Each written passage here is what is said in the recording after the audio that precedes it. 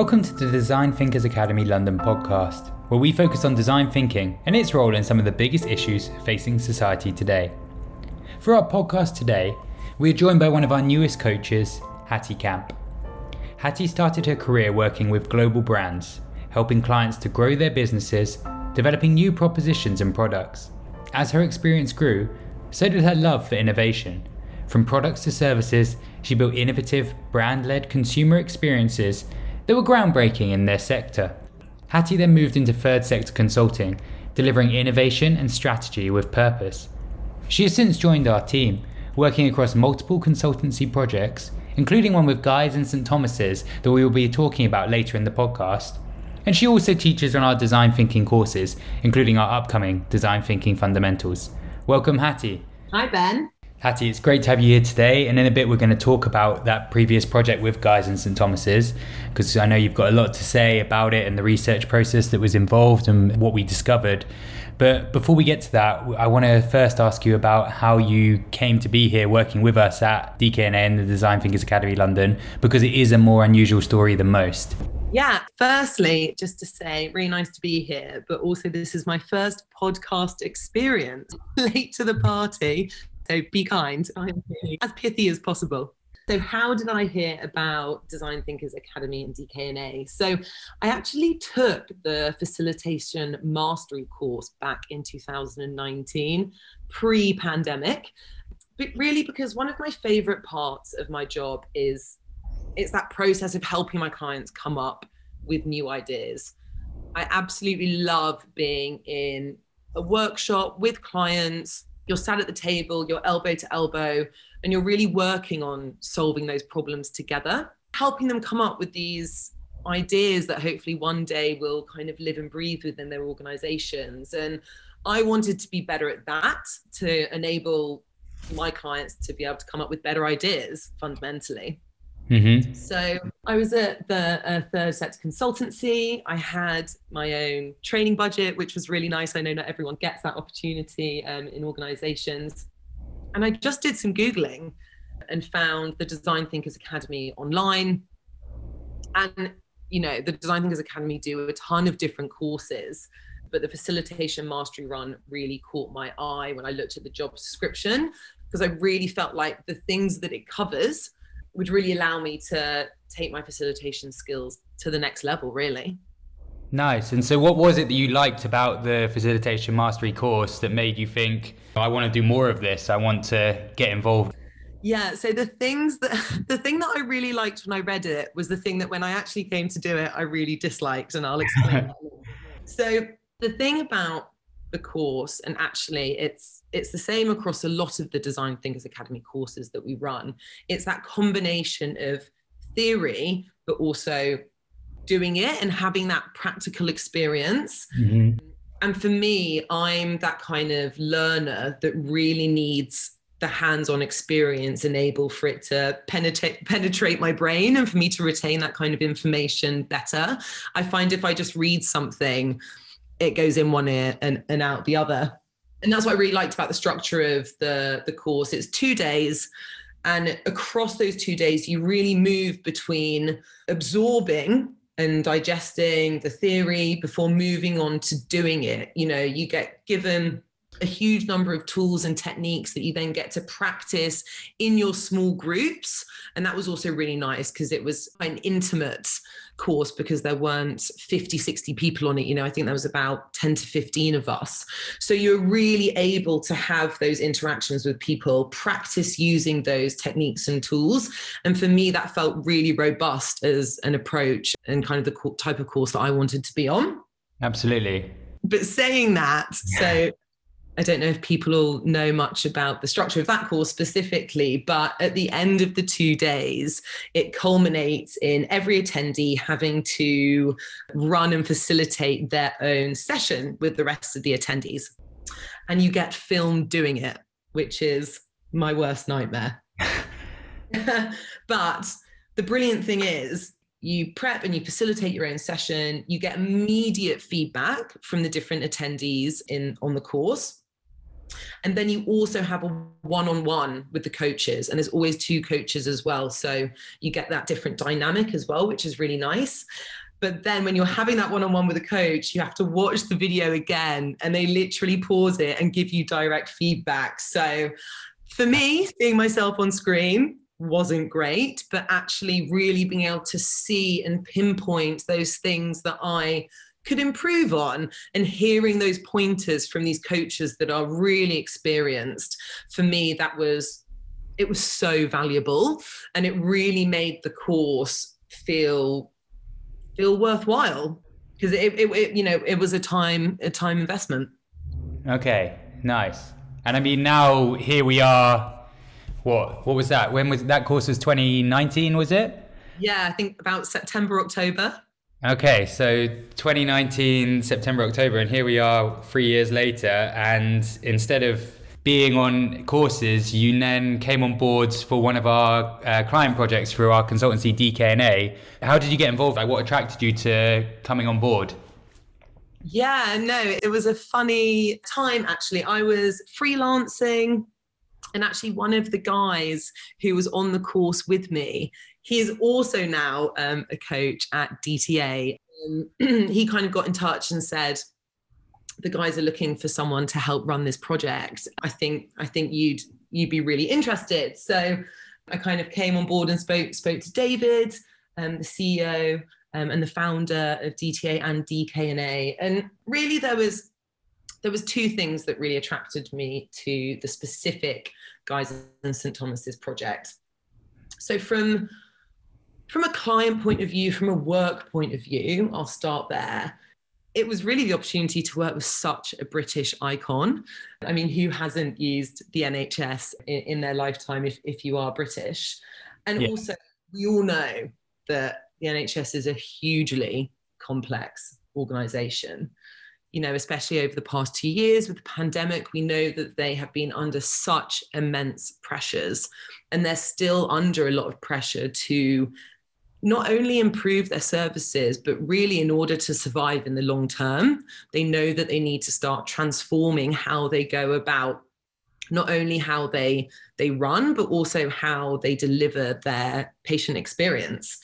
So for me, it was the ability to work with that kind of organization, which I knew would be really challenging because it's very complex. But I also felt that the NHS and Guy's and St Thomas's, specifically the trust that we were brought on to work with, would just benefit so much from design thinking and user-centered design.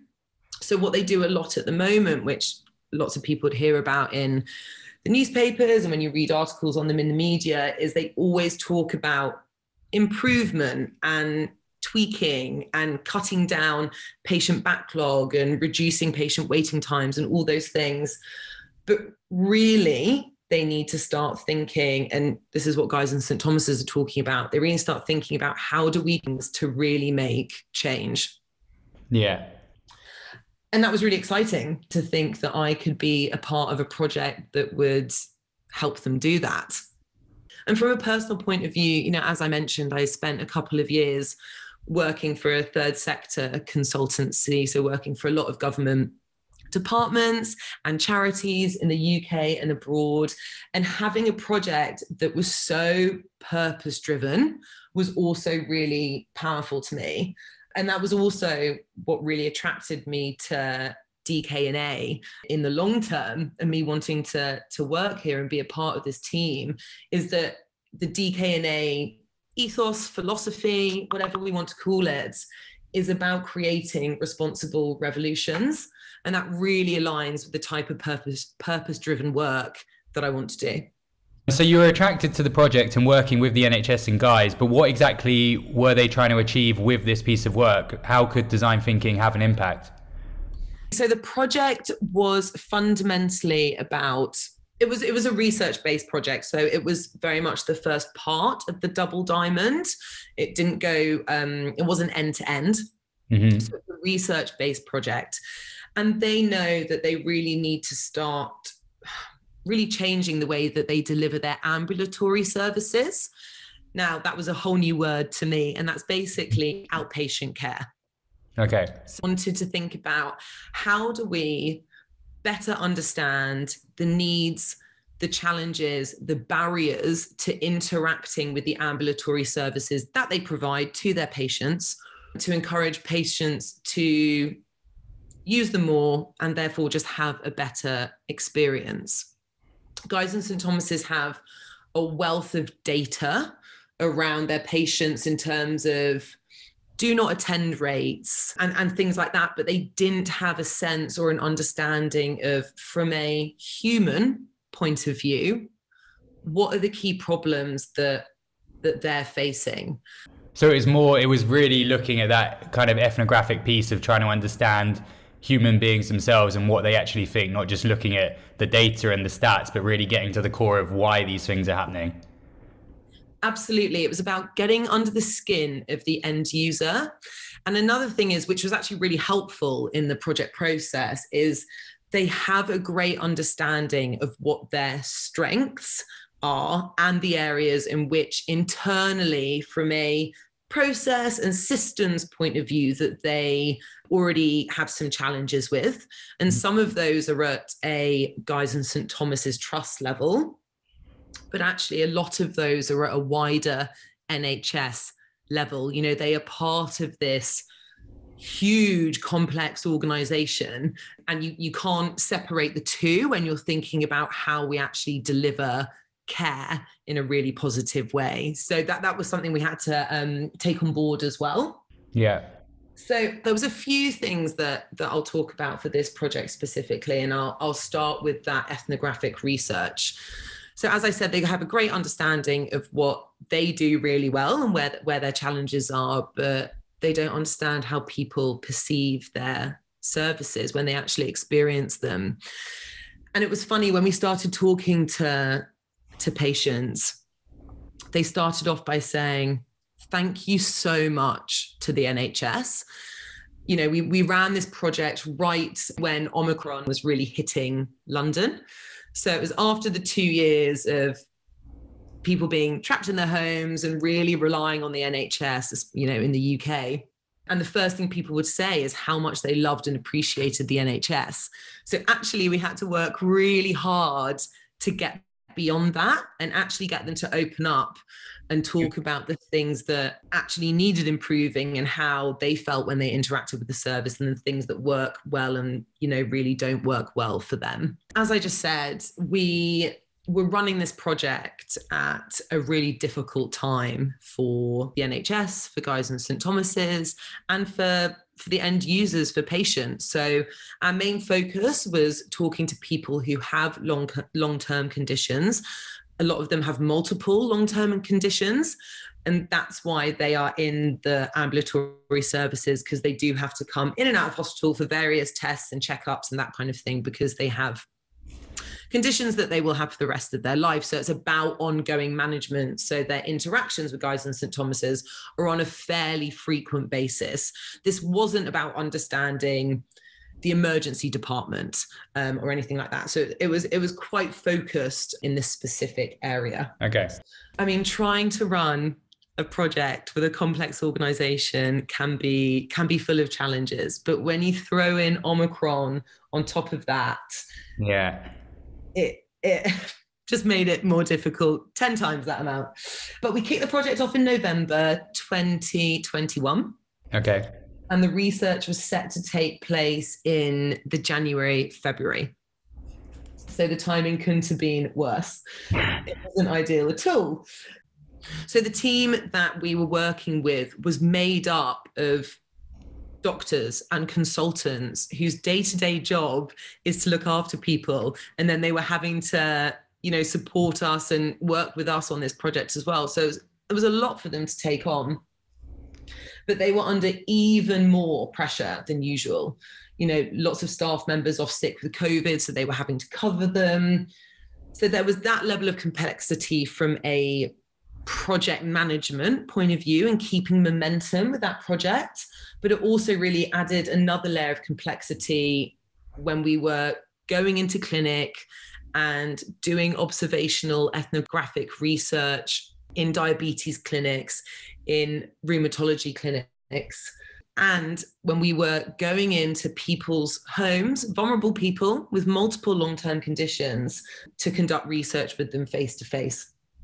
The fact that we actually managed to do it, very minimal time delays, I think really showed not only resilience from the team, but real commitment to how dedicated they are to making change within the ambulatory services.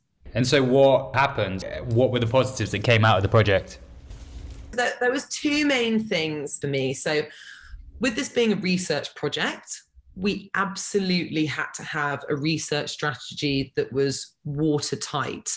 And when I say that, I mean we needed to look through multiple lenses in order to gather insight that's really robust and gives us not only breadth, but real depth. Because that's the beauty when you do qualitative research. You can really dig deep and ask why over and over again. Yeah. So we developed kind of a three-pronged approach for this. So firstly, and most importantly, in my eyes, we spoke to end users. And as I said, across multiple condition areas. And they were also at different stages of the patient journey. So some of them might have been very much at the start of their diagnosis and still actually going through that process of diagnosis, trying to figure out, what is exactly wrong with me? What is that condition that I have? Yeah. Whereas we also spoke to people on the other end of that spectrum, people that had suffered with diabetes, for example, for years. So people who were very comfortable with managing their condition. So we spoke to a whole number of end users across different stages of the patient journey with a whole variety of issues, such as mobility and being able to access the hospital and access some of the services that the Guy's and St Thomas's hospitals provide. Okay. So we really dug deep into understanding them. And not only did we talk to them face to face, some of them we went into their homes and spoke to them and kind of saw the environments that they lived in. We also conducted online research, so using Zoom, which everyone by that point was very familiar with. Even kind of the 80-year-olds were very familiar with it, which was great. But we also asked them to do diaries for us. So we were on that journey with them as they were interacting with Guy's and St Thomas's. Because for a lot of these people, because they have long-term conditions, they don't interact with Guy's and St Thomas's for maybe 6 months at a time. And then they've got to go back in and they've got to have a consultation. They might have to have some bloods taken, whatever it is. But for long periods, they might not interact with Guy's and St Thomas's. So we really made sure that to really understand the issues and get that real live feedback, that we were on them when we were on that journey with them when they were actually going into hospital. Mm-hmm. So we did WhatsApp diaries, and we also had the option for paper diaries, as some people aren't quite so familiar with WhatsApp, or some people don't have access to smartphones. So we really understood, not only from a point of view of tell us about the experiences you've had before, but actually seeing the experiences as they're happening in real time. So that was also really powerful. So that was our end users.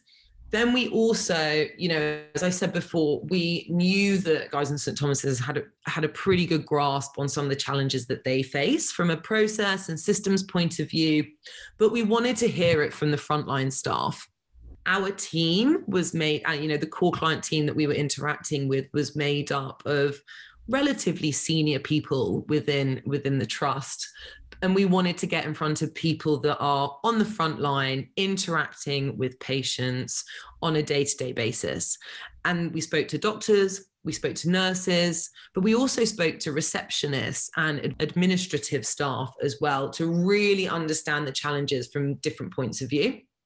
And then finally, we realized that when people come into interacting with Guy's and St Thomas's, which is a secondary and tertiary care environment, people are having to come through the primary care environment. And when I say that, I mean GP surgeries. So we went out into the local boroughs of Lambeth and Southwark, and we spoke to those, again, doctors, nurses, and receptionists and administrative staff working in the primary care environment to understand the challenges that they face when they're moving their patients from their care and moving them into secondary care. So that real wraparound across those three groups really helped us get under the skin of those problems. Yeah, I mean, it's a really in-depth research project. I actually don't know much about this project. This is the first time I'm really hearing it. And it's fascinating to hear all of the different angles where you approached it to really get into what the problems were. Because if you focus on one element here, it wouldn't be enough. You know, it needed all of these three different things working together to really understand the whole process that patients are going through. Exactly. And that's why the design thinking approach is so brilliant here, because it really gives you that amazing framework to work within, but tweak it so you can really tackle complex problems like this, because it is really complex. We had a very complex stakeholder map. So that was a big piece of work that we did early on, thinking about not just internally at Guy's and St Thomas's, but also externally. Who do we need to be pulling into these conversations? Because we cannot think about this from a research point of view or an ideation point of view in a bubble. Yeah. We have to think about all the different parts that are connected to it. So yeah, it was pretty complex, but it also made it so rewarding when we played back those insights and those patient themes and those patient personas to the core team and the wider team across the ambulatory services and across Guy's and St Thomas's. And when you see people nodding and you see people's surprised faces because you're telling them something really new, and that was really powerful as well for us. And so after all of that work, what kind of opportunity areas did you discover? Yeah, so there were 4 opportunity areas that came out of this research piece. And at a broad level, I can take you through them. So the first one was around really reducing those levels of anxiety and worry that patients feel across the patient pathway. That spans across the whole journey, and for different personas, it's actually at different moments in which they're feeling different levels of anxiety, but everyone's feeling a lot of anxiety. This is about their health. These people have multiple long-term conditions, so that's a really important one. I'd say that was the top one. The second one was really around Guy's and St Thomas's are an absolute wealth of knowledge, and they have some of the best doctors in the UK that work there. So the second one was around how do we disseminate the amazing knowledge and skills that they have within that trust beyond their hospital walls. How do we get that out into the community, and what does that look like? What could that look like? The third one was around when we're thinking about patient care, how are we not just behaving in a reactive way, but how are we giving them care and treatment that is proactive? So what can we do in that preventative space? Because the knock-on effect from that can only be positive. And finally, we're thinking about how do we, a little bit similar to the second one I mentioned, but how do we get services to the heart of the community?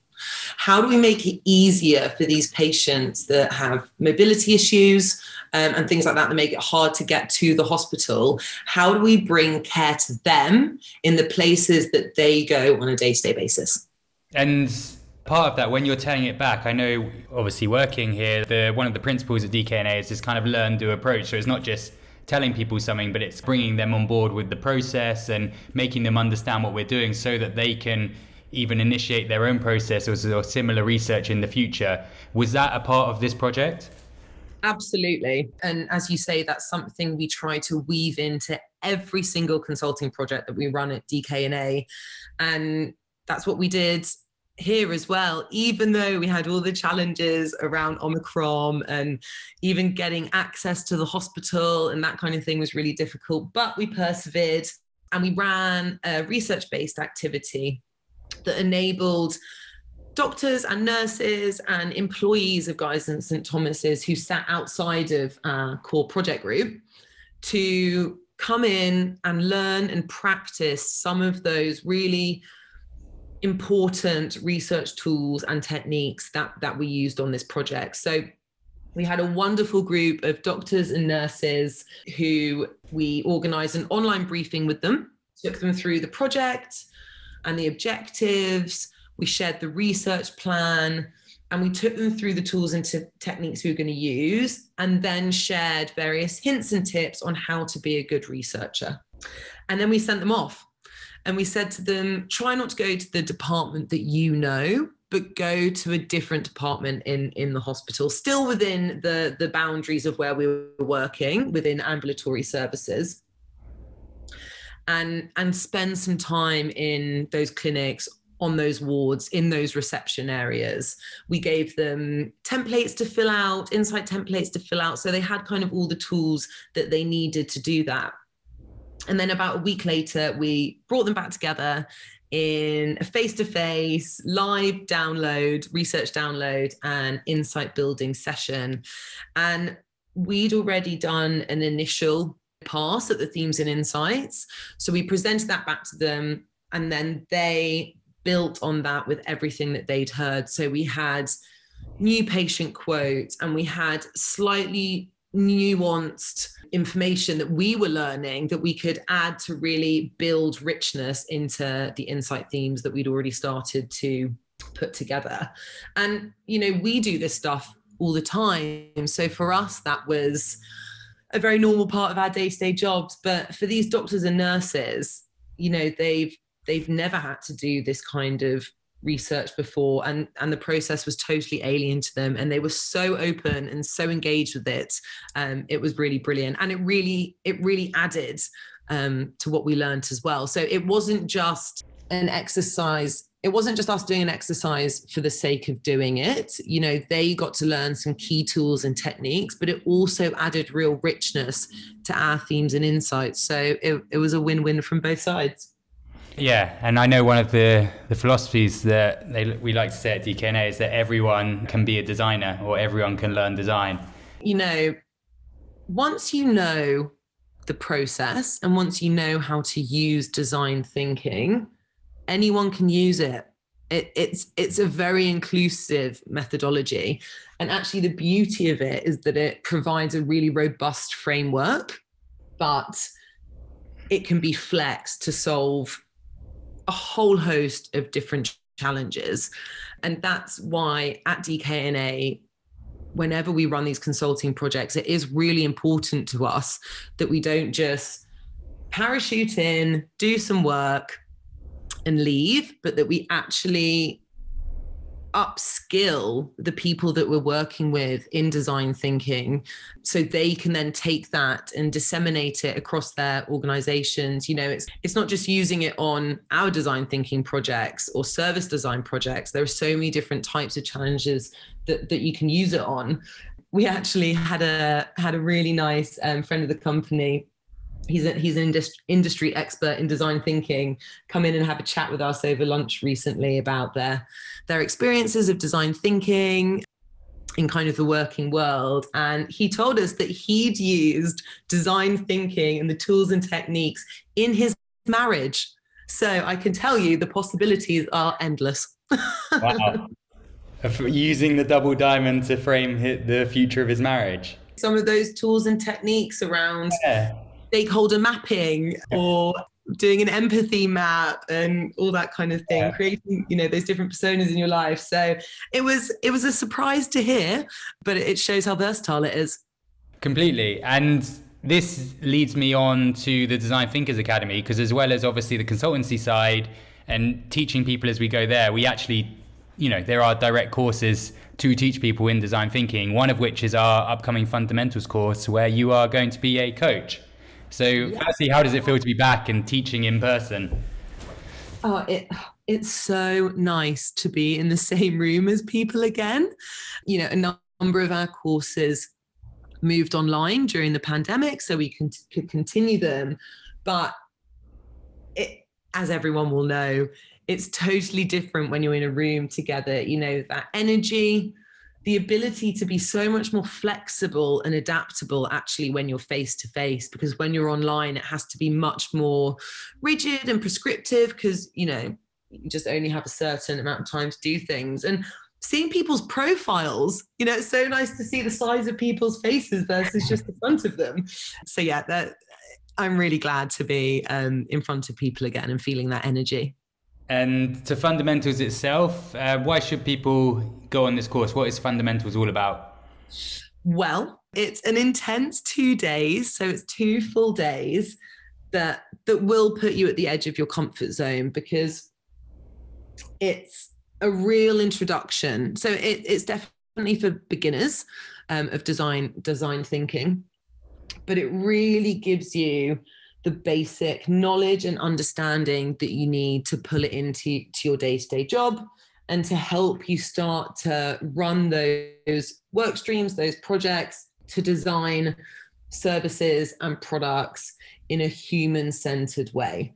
And also the types of people that you get to meet on these courses, people from different industries, people in maybe similar but also very different roles to you. So not only are you learning a whole new methodology, but you're also being exposed to the different challenges that people also have in their day-to-day jobs, and actually having those discussions and those interactions, that adds a whole nother level of richness to the course as well.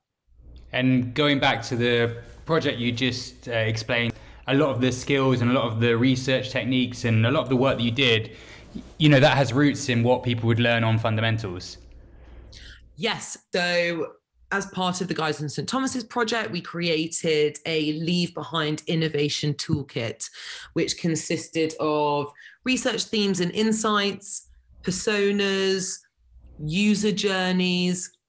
And those things are absolutely the tools and techniques that people will experience and learn to use on Fundamentals, plus many, many more. Everything from stakeholder mapping to empathy maps, as I mentioned, to personas, right through to the end of the double diamond, into different co-creation tools and techniques, and through to prototyping. So it's a lot, it's jam-packed, it's action-packed, but it really gives you a brilliant base level of knowledge. Brilliant. Well, thank you for your time today, Hattie, and sharing all of that. It's really interesting to learn more about the Guy's and St Thomas project, and also exciting with you joining and teaching other people in design thinking for Fundamentals. Thanks so much, Ben. It's been really nice to relive that project and take part in my first ever podcast. So thank you very much. You're a great host.